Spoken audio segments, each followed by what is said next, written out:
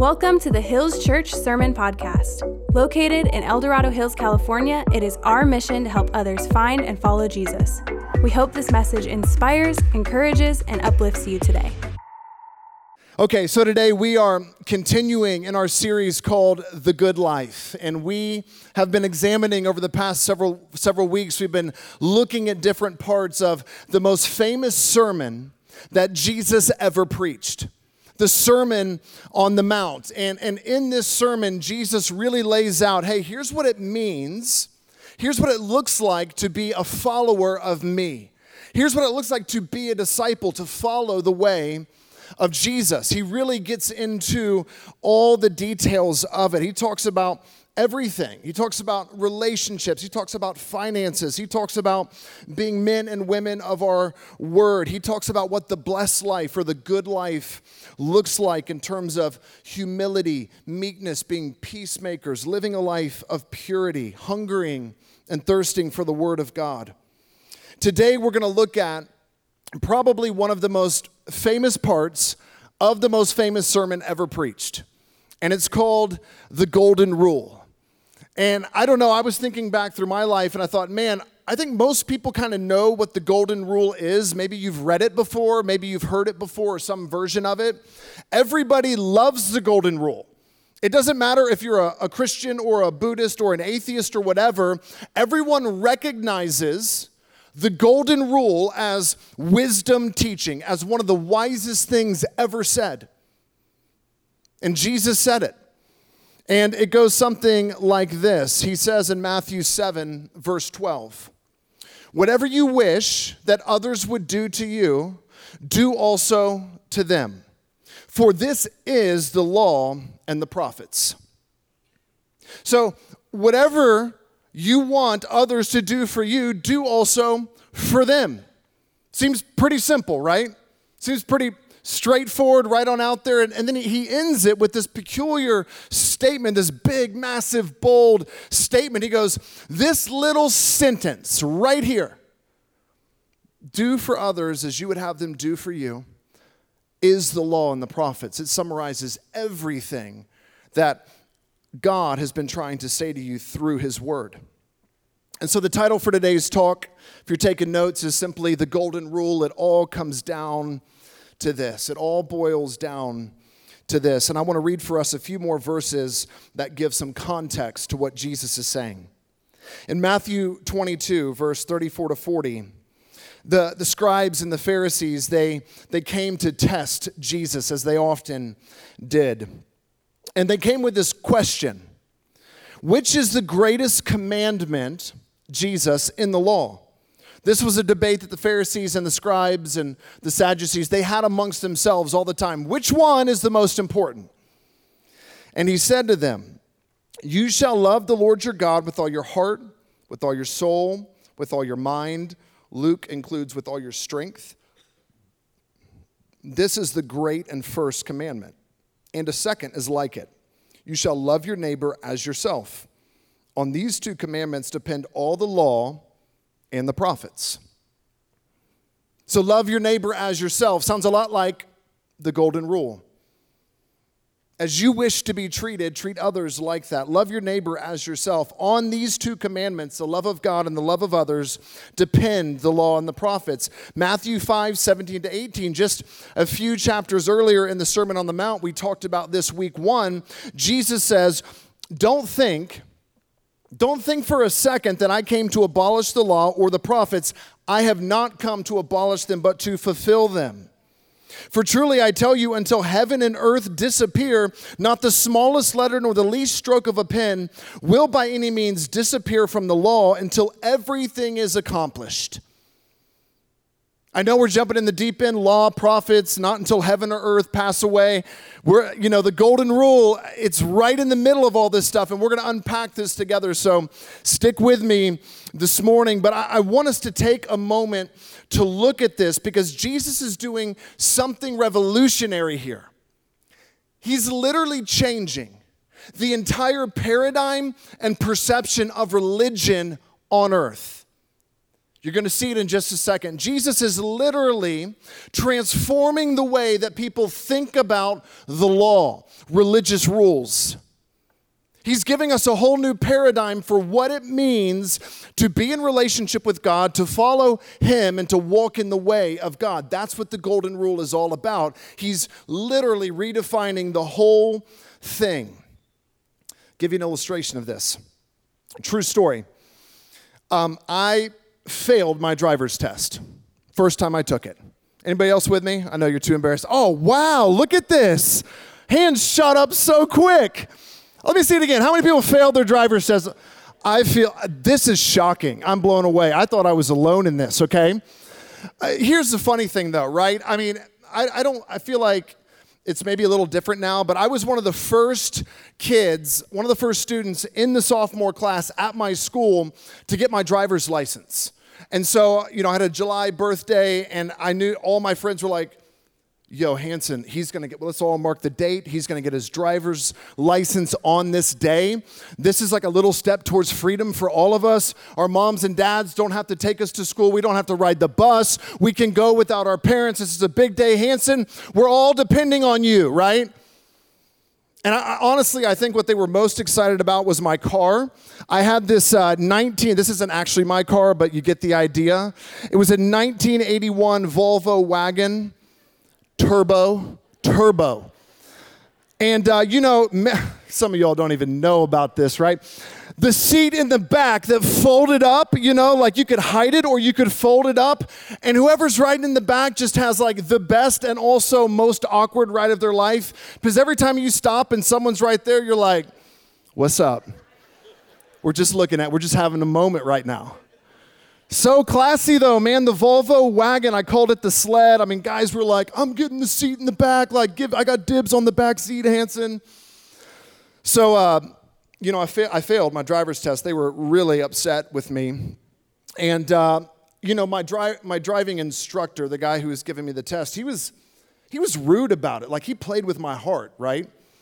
We got to the end of this driver's test, and he's like, man, you're a great driver. You got a 98 on this test. I folded that parallel park right in there. Didn't hit the curb. Like, I did everything right. It was amazing, right? I knew I did great. He goes, but I got to fail you. I said, why? Got a 98. He's like, well, you broke the law. I was like, what? He's like, yeah, you went 20 miles an hour in a 15-mile-an-hour zone. I'm like, bro, who follows the speed limit? Like, what?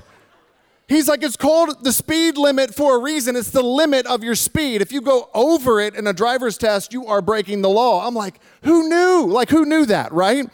He goes, you also rolled through a stop sign. Like 2 major X's. I was like, what? I don't even remember the stop sign. I don't think I rolled through it. I think I drove through it.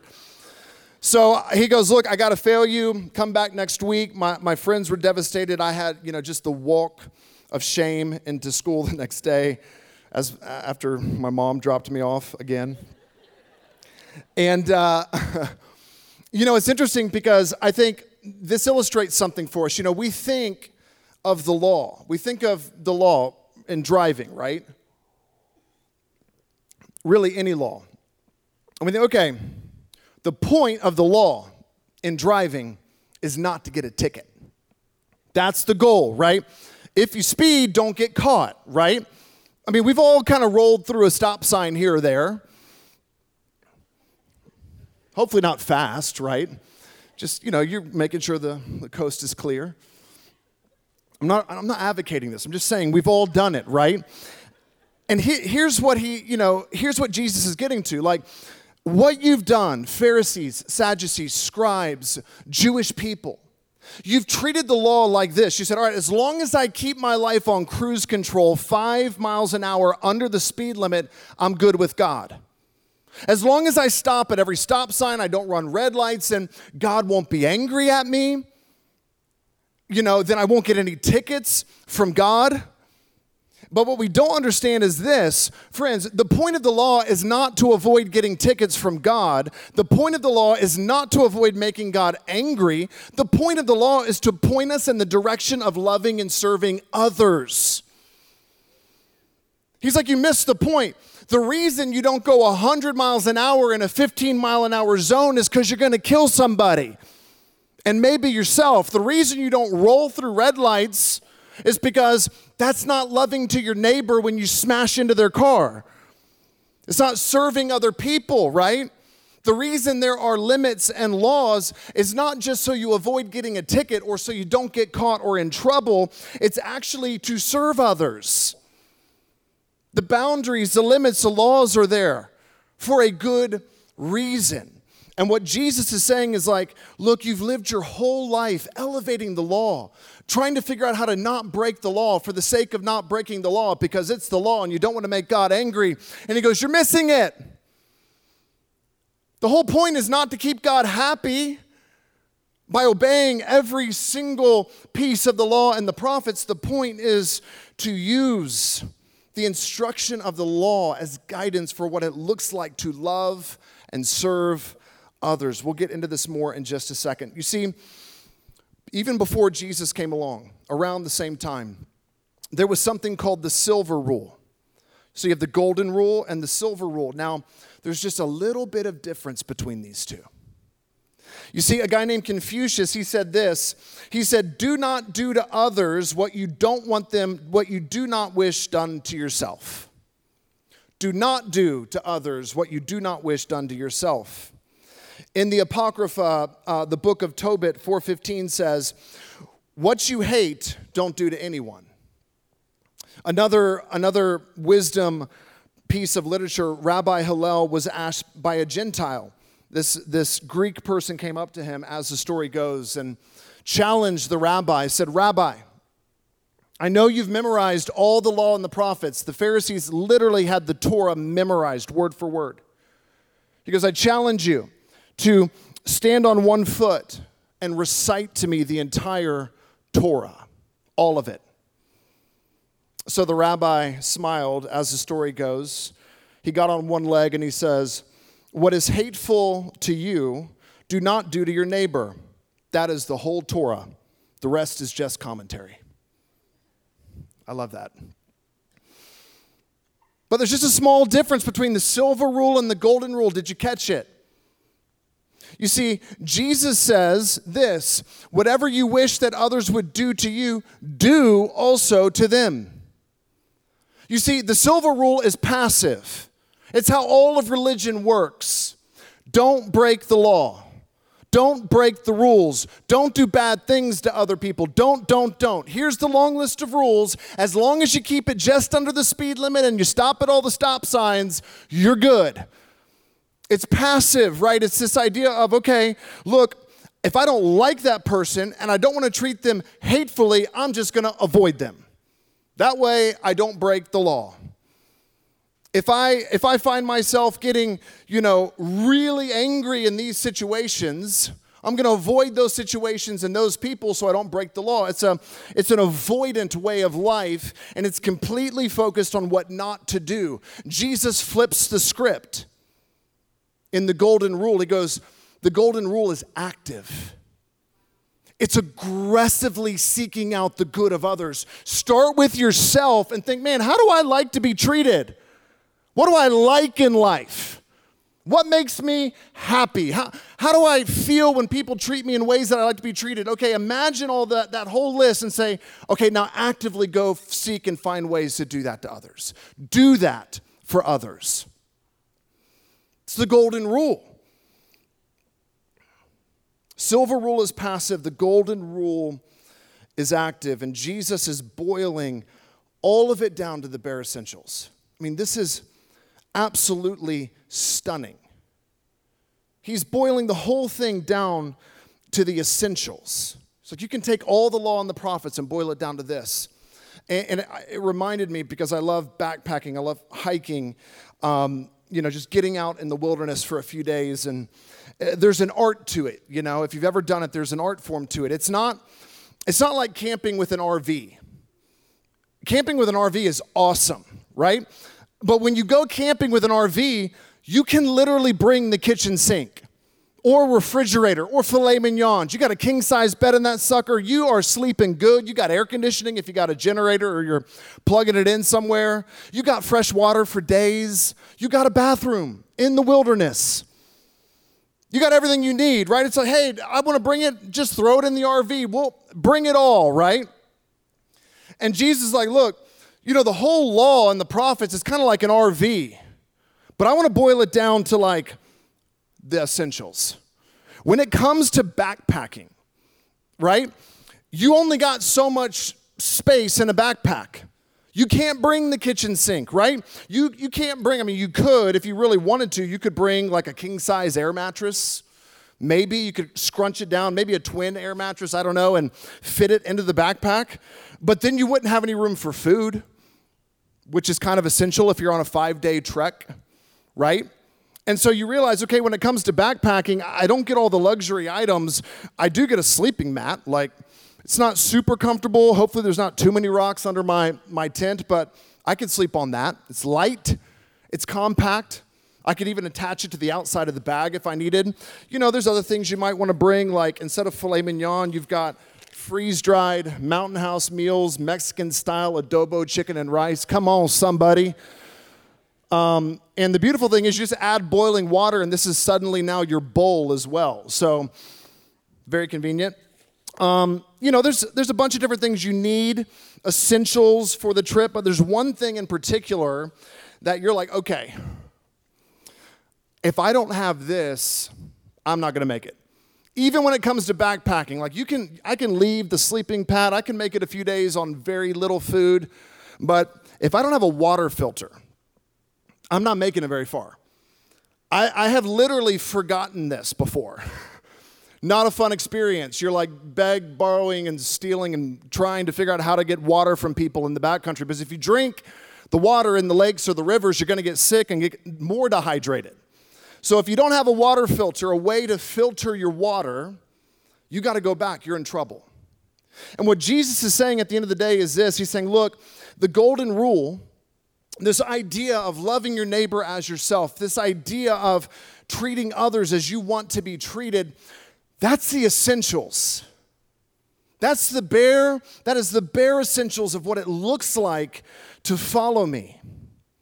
And it's amazing because he says, look, I want you to start with yourself. The entire purpose of the law is to think, man, how do I want to be treated, loved, respected, and then actively pursue that with your neighbors, with those around you in your life. And people misunderstand. They confuse the law. They don't realize that the point of the law is not to avoid, I already said this, we're moving on to the next part. The entire aim of the law was to provide the basic structure for how humans should love one another. Through the law, God was saying to the world, this is what love looks like. Through the law? Really, Pastor? Feels like a bunch of rules, right? There are a bunch of commandments, like laws. Don't lie. Don't commit adultery. Don't murder people. There's a lot of laws that say don't, but what God is saying is actually the foundation of this whole thing is an outline for love. And here's why. Check this out. You start to get into the law, right? There are a bunch of little crazy detailed laws, and some of them are centered around the rituals of the tabernacle. Some of them are centered around the feast days. But then there's laws of neighboring, laws of how to treat one another. In Leviticus 19, it says this: when you reap a harvest, so you're harvesting your field. When you reap a harvest, leave some at the edges. Leave some unharvested. When you harvest grapes from your vineyard, leave some on the vine. Leave some for the poor, for those in need, or for the sojourner, the stranger, who might be passing through and is hungry. That's a law in Leviticus 19. He goes, look, this is just kind of what it looks like to love people.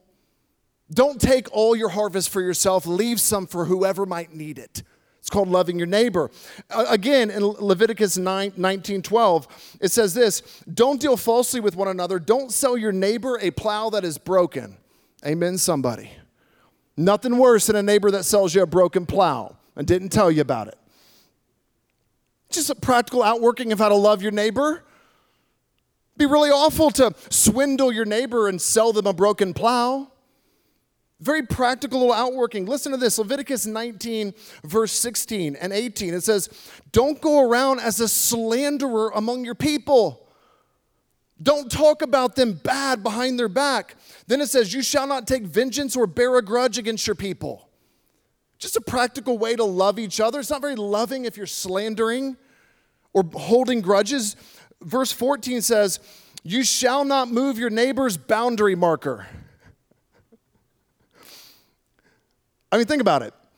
You know, we all have plot lines on our land. Imagine if your neighbor just decided to knock your fence over and build his yard 10 more feet into your property. I don't feel loved by that. It's not very serving or neighborly. It's not how I want to be treated. Jesus is diving into this, right?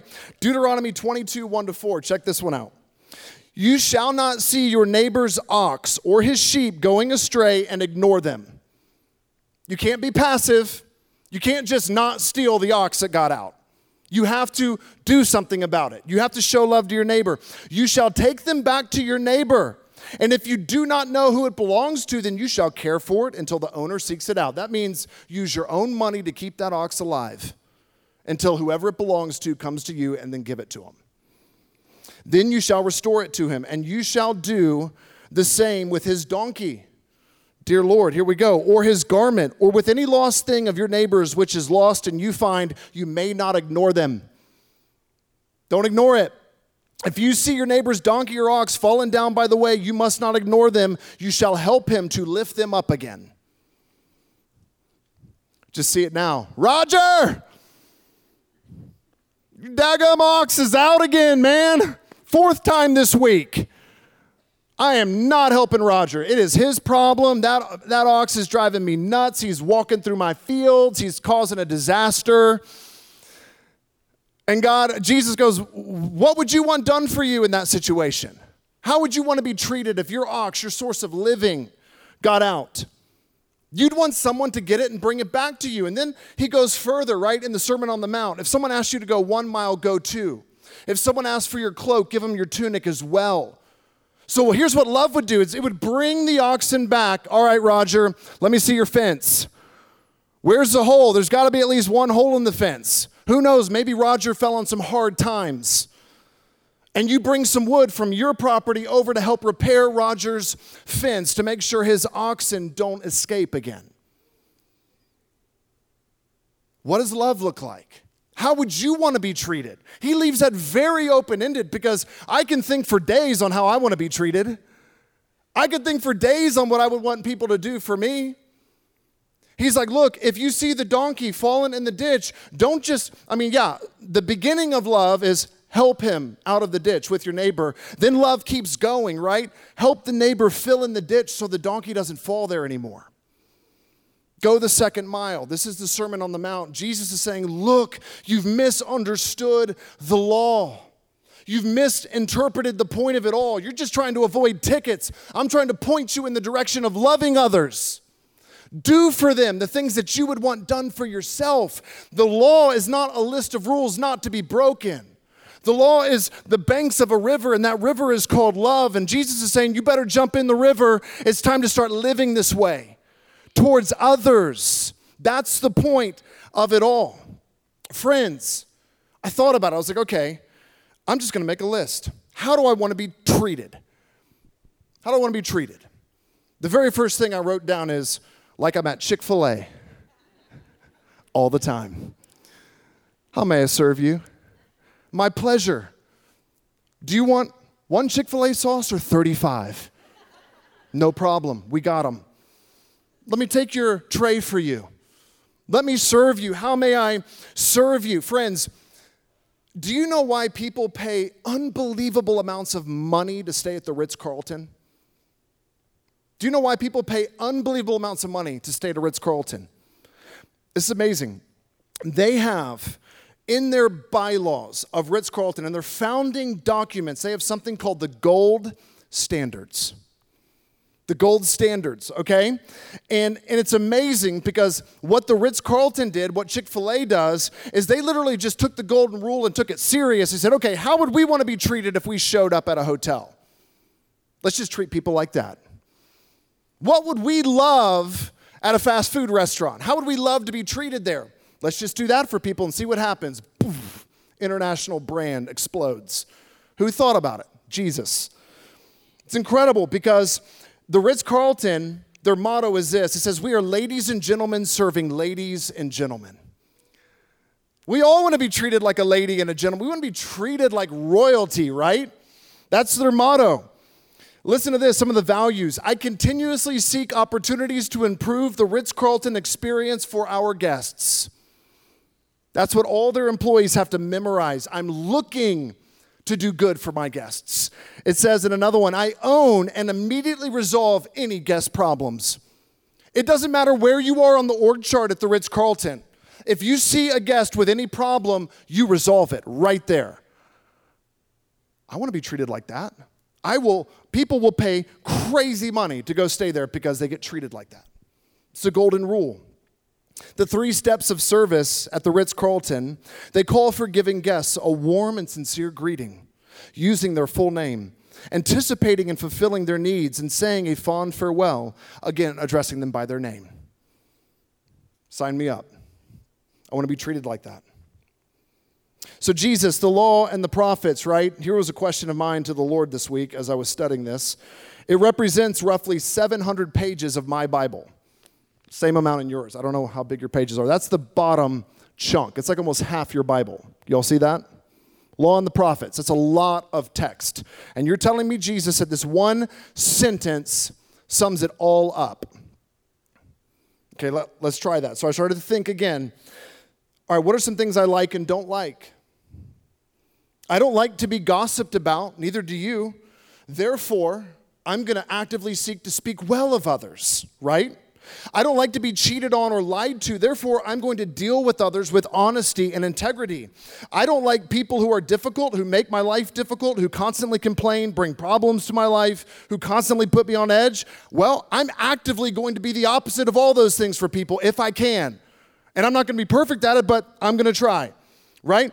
We don't like it when someone loses their temper and rages on us. So I'm going to be kind and self-controlled towards others. I don't like to be disrespected, so I'm going to be respectful towards others. I don't like to be ignored, so I'm going to pay attention to others. We all love to serve. We all love to be served and treated with hospitality, so let's do the same for others. When we are in desperate need or in a place of need, we all want someone to reach out a helping hand, so let's be the helping hand to others. When you're facing a crisis, don't you want a friend to walk with you through it? Let's be that friend to others. When you are lonely, don't you need a companion? Be that companion to others. When you are tempted, don't you need some accountability to make sure you don't choose decisions that derail your life? Be that accountability for others. When you screw up, don't you want forgiveness? Extend forgiveness to others. It's so awesome when people are generous towards us. We love it. Be generous towards others. We hate it when people judge or misunderstand us or believe the worst about us. So why would we do that to others? Don't judge. Believe the best about others. You don't like it when someone breaks their promise to you, so keep your promises to others. We all want to be loved. Love others. I just literally wrote that in 5 minutes, just thinking through things I don't like, things that I know I want to be treated like. And I was like, wow, this really does sum it all up. Because any rational person, right? There is no healthy, rational person wants to be mistreated. In one sentence, Jesus is capturing the essence of how we should live and treat others in every relationship of our lives. In one sentence. He's like, here's the grid. You will literally obey all the law and prophets if you do this. He's giving us the foundation to healthy relationships. And friends, hear me when I say this.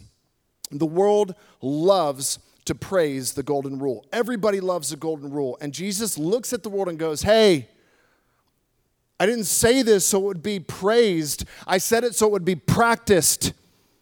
I want you to do it. I want you to actually think about how you would want to be treated and treat others like that. And here's the problem. There's one huge problem in actually doing the golden rule. We are selfish. I thought that was kind of funny. I'm selfish. You're selfish. Maybe that was too hard. You're selfish. We are self-centered. Since the very beginning, the fall of man, we put ourselves first. I know how I want to be treated. I'm going to make sure I get treated that way. I know what I don't like. I'm going to make sure people don't treat me like that. We think first about ourselves. We think first about what we need, what we want, what we like. And very seldom do we think about, man, how do I provide others with the things that I want, that I like, that I wish would be done for me? Friends, the reason that humanity is a drama of broken relationships and conflict is because people do not do this. We don't live like this. I bet if you really thought about it, most of your personal problems, most of our political problems, international problems, family problems, friend problems, work, school, church, marriage problems, boil down at some level to this: not treating others in the way that we want to be treated. And friends, just imagine this. Into a world filled with revenge, anger, racism, war, power, greed, lust, slander, and hatred. Right into the middle of it, Jesus calls his followers to start with themselves, to take personal responsibility for their actions, not just to passively watch and try not to break the rules or break the speed limit. He says, I want you to genuinely examine your heart in every situation and ask one simple question: how would I want to be treated right here, right now in this situation? Okay, got it. I'll treat that person like that, even if they choose not to treat me in the same way. Just to put a real, just obvious international conflict on the radar with this. Russia would not invade and conquer a neighboring country because Russia does not want to be invaded and conquered. It's real simple. It applies to everything. Husbands and wives would forgive each other because they want to be forgiven too. We wouldn't gossip about coworkers or form, negative alliances against people because we would never want that done to us. And here Jesus says, and I'm closing with this, so the keys can come on out with this. But he says this, Matthew 5:17. I'm bringing it home here. He says, don't think that I've come to abolish the law or the prophets. I have not come to abolish them, but to fulfill them. Do you remember what the law is? It's the practical outworking of love. It's loving your neighbor. Jesus goes, I came to fulfill the law. I'm going to show you what love looks like. I'm going to show you to the absolute extreme what it means to fulfill the law in the prophets. If the law is an expression of love for others, if it's just giving us some guidelines, the starting point for how to love other people, and Jesus says, I came to fulfill it, what he's saying is, I'm going to be the embodiment of love to the world. Jesus came and he washed their feet, including Judas's. Jesus came and he healed them of their diseases. He casted out demons. He accepted the outcast. He served. He walked with them. He calmed their fears in the midst of the storm. He taught them the way of God. He loved them relentlessly. But how did they treat him in response?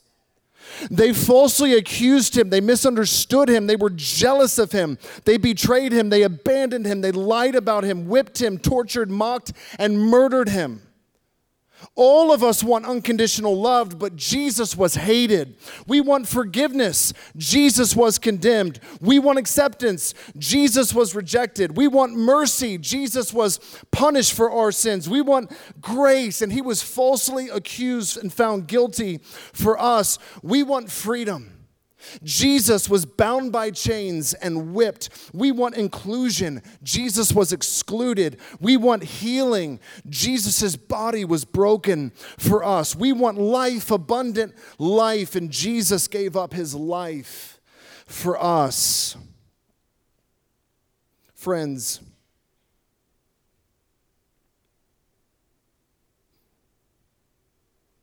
Jesus was on the cross, fulfilling the law and the prophets. He demonstrated the essence of what it meant to love others, to love the world.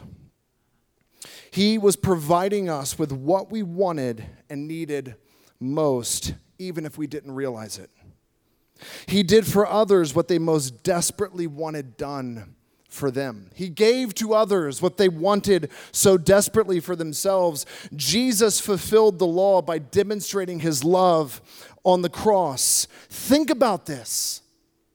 It was through our violence that he brought peace. It was through our anger that he demonstrated love. Jesus was fulfilling the deepest longing and needs of our life. He was treating us the way we wanted to be treated. And he was giving us salvation and freedom and grace and mercy through our very violence against him. Through the very thing that we used to put him to death. Friends, don't miss this. This is the gospel. Jesus was treated in all the ways we would never want to be treated. If you made a list of how you wanted to be treated, the golden rule, treat others the way you want to be treated. If you made a list, I guarantee you rejection, betrayal, murder, torture would not be on that list. He was treated in all the ways that we would never want to be treated so that he could give us the things we wanted and needed most. Friends, that is the gospel. That is the good news. He came to fulfill the law and the prophets, to demonstrate God's love to the world. The law was just God speaking into a broken world saying, look, I know it's not going to come easy or natural to you guys. I know you're self-centered, and I know there's a lot of things going on, but I'm just going to give you some practical guidance. I'm going to point you in the direction of what it looks like to love your neighbor. Go get Roger's ox. Don't worry about the speed limit or getting a ticket, right? Think about how to love others. Actively pursue doing good to others. Think about how you want to be treated and treat them in that way. In this way, you'll fulfill the law and the prophets too. You'll be an expression, a demonstration of love to the world. Amen? Friends, we're going to close with communion.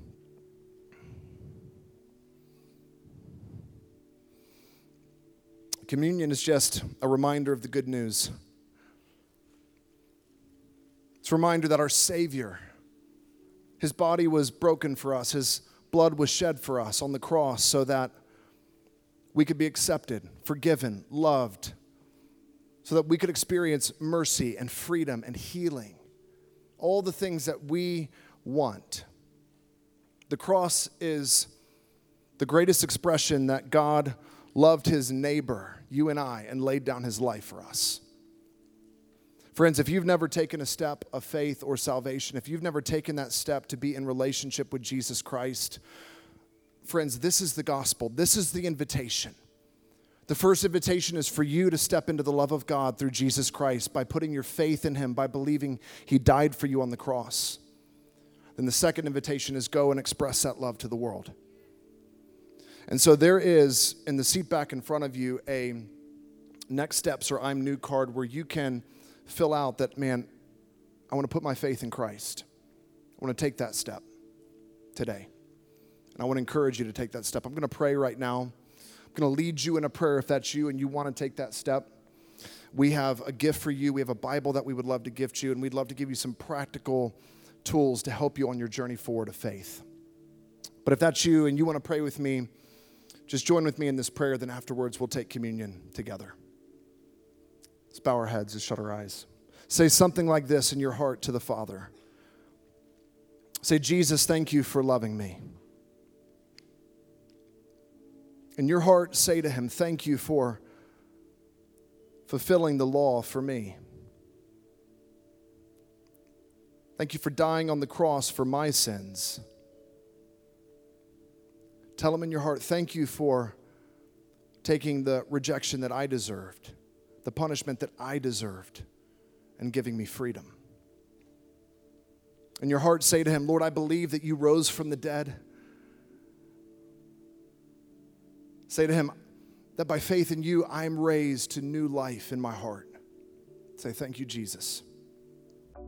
Thank you for listening to the Hills Church Sermon Podcast. Don't forget to subscribe, and if you haven't already, give us a rating so we know how this has impacted your journey with God. To learn more about us, visit our website at hills.church. We'll see you next time.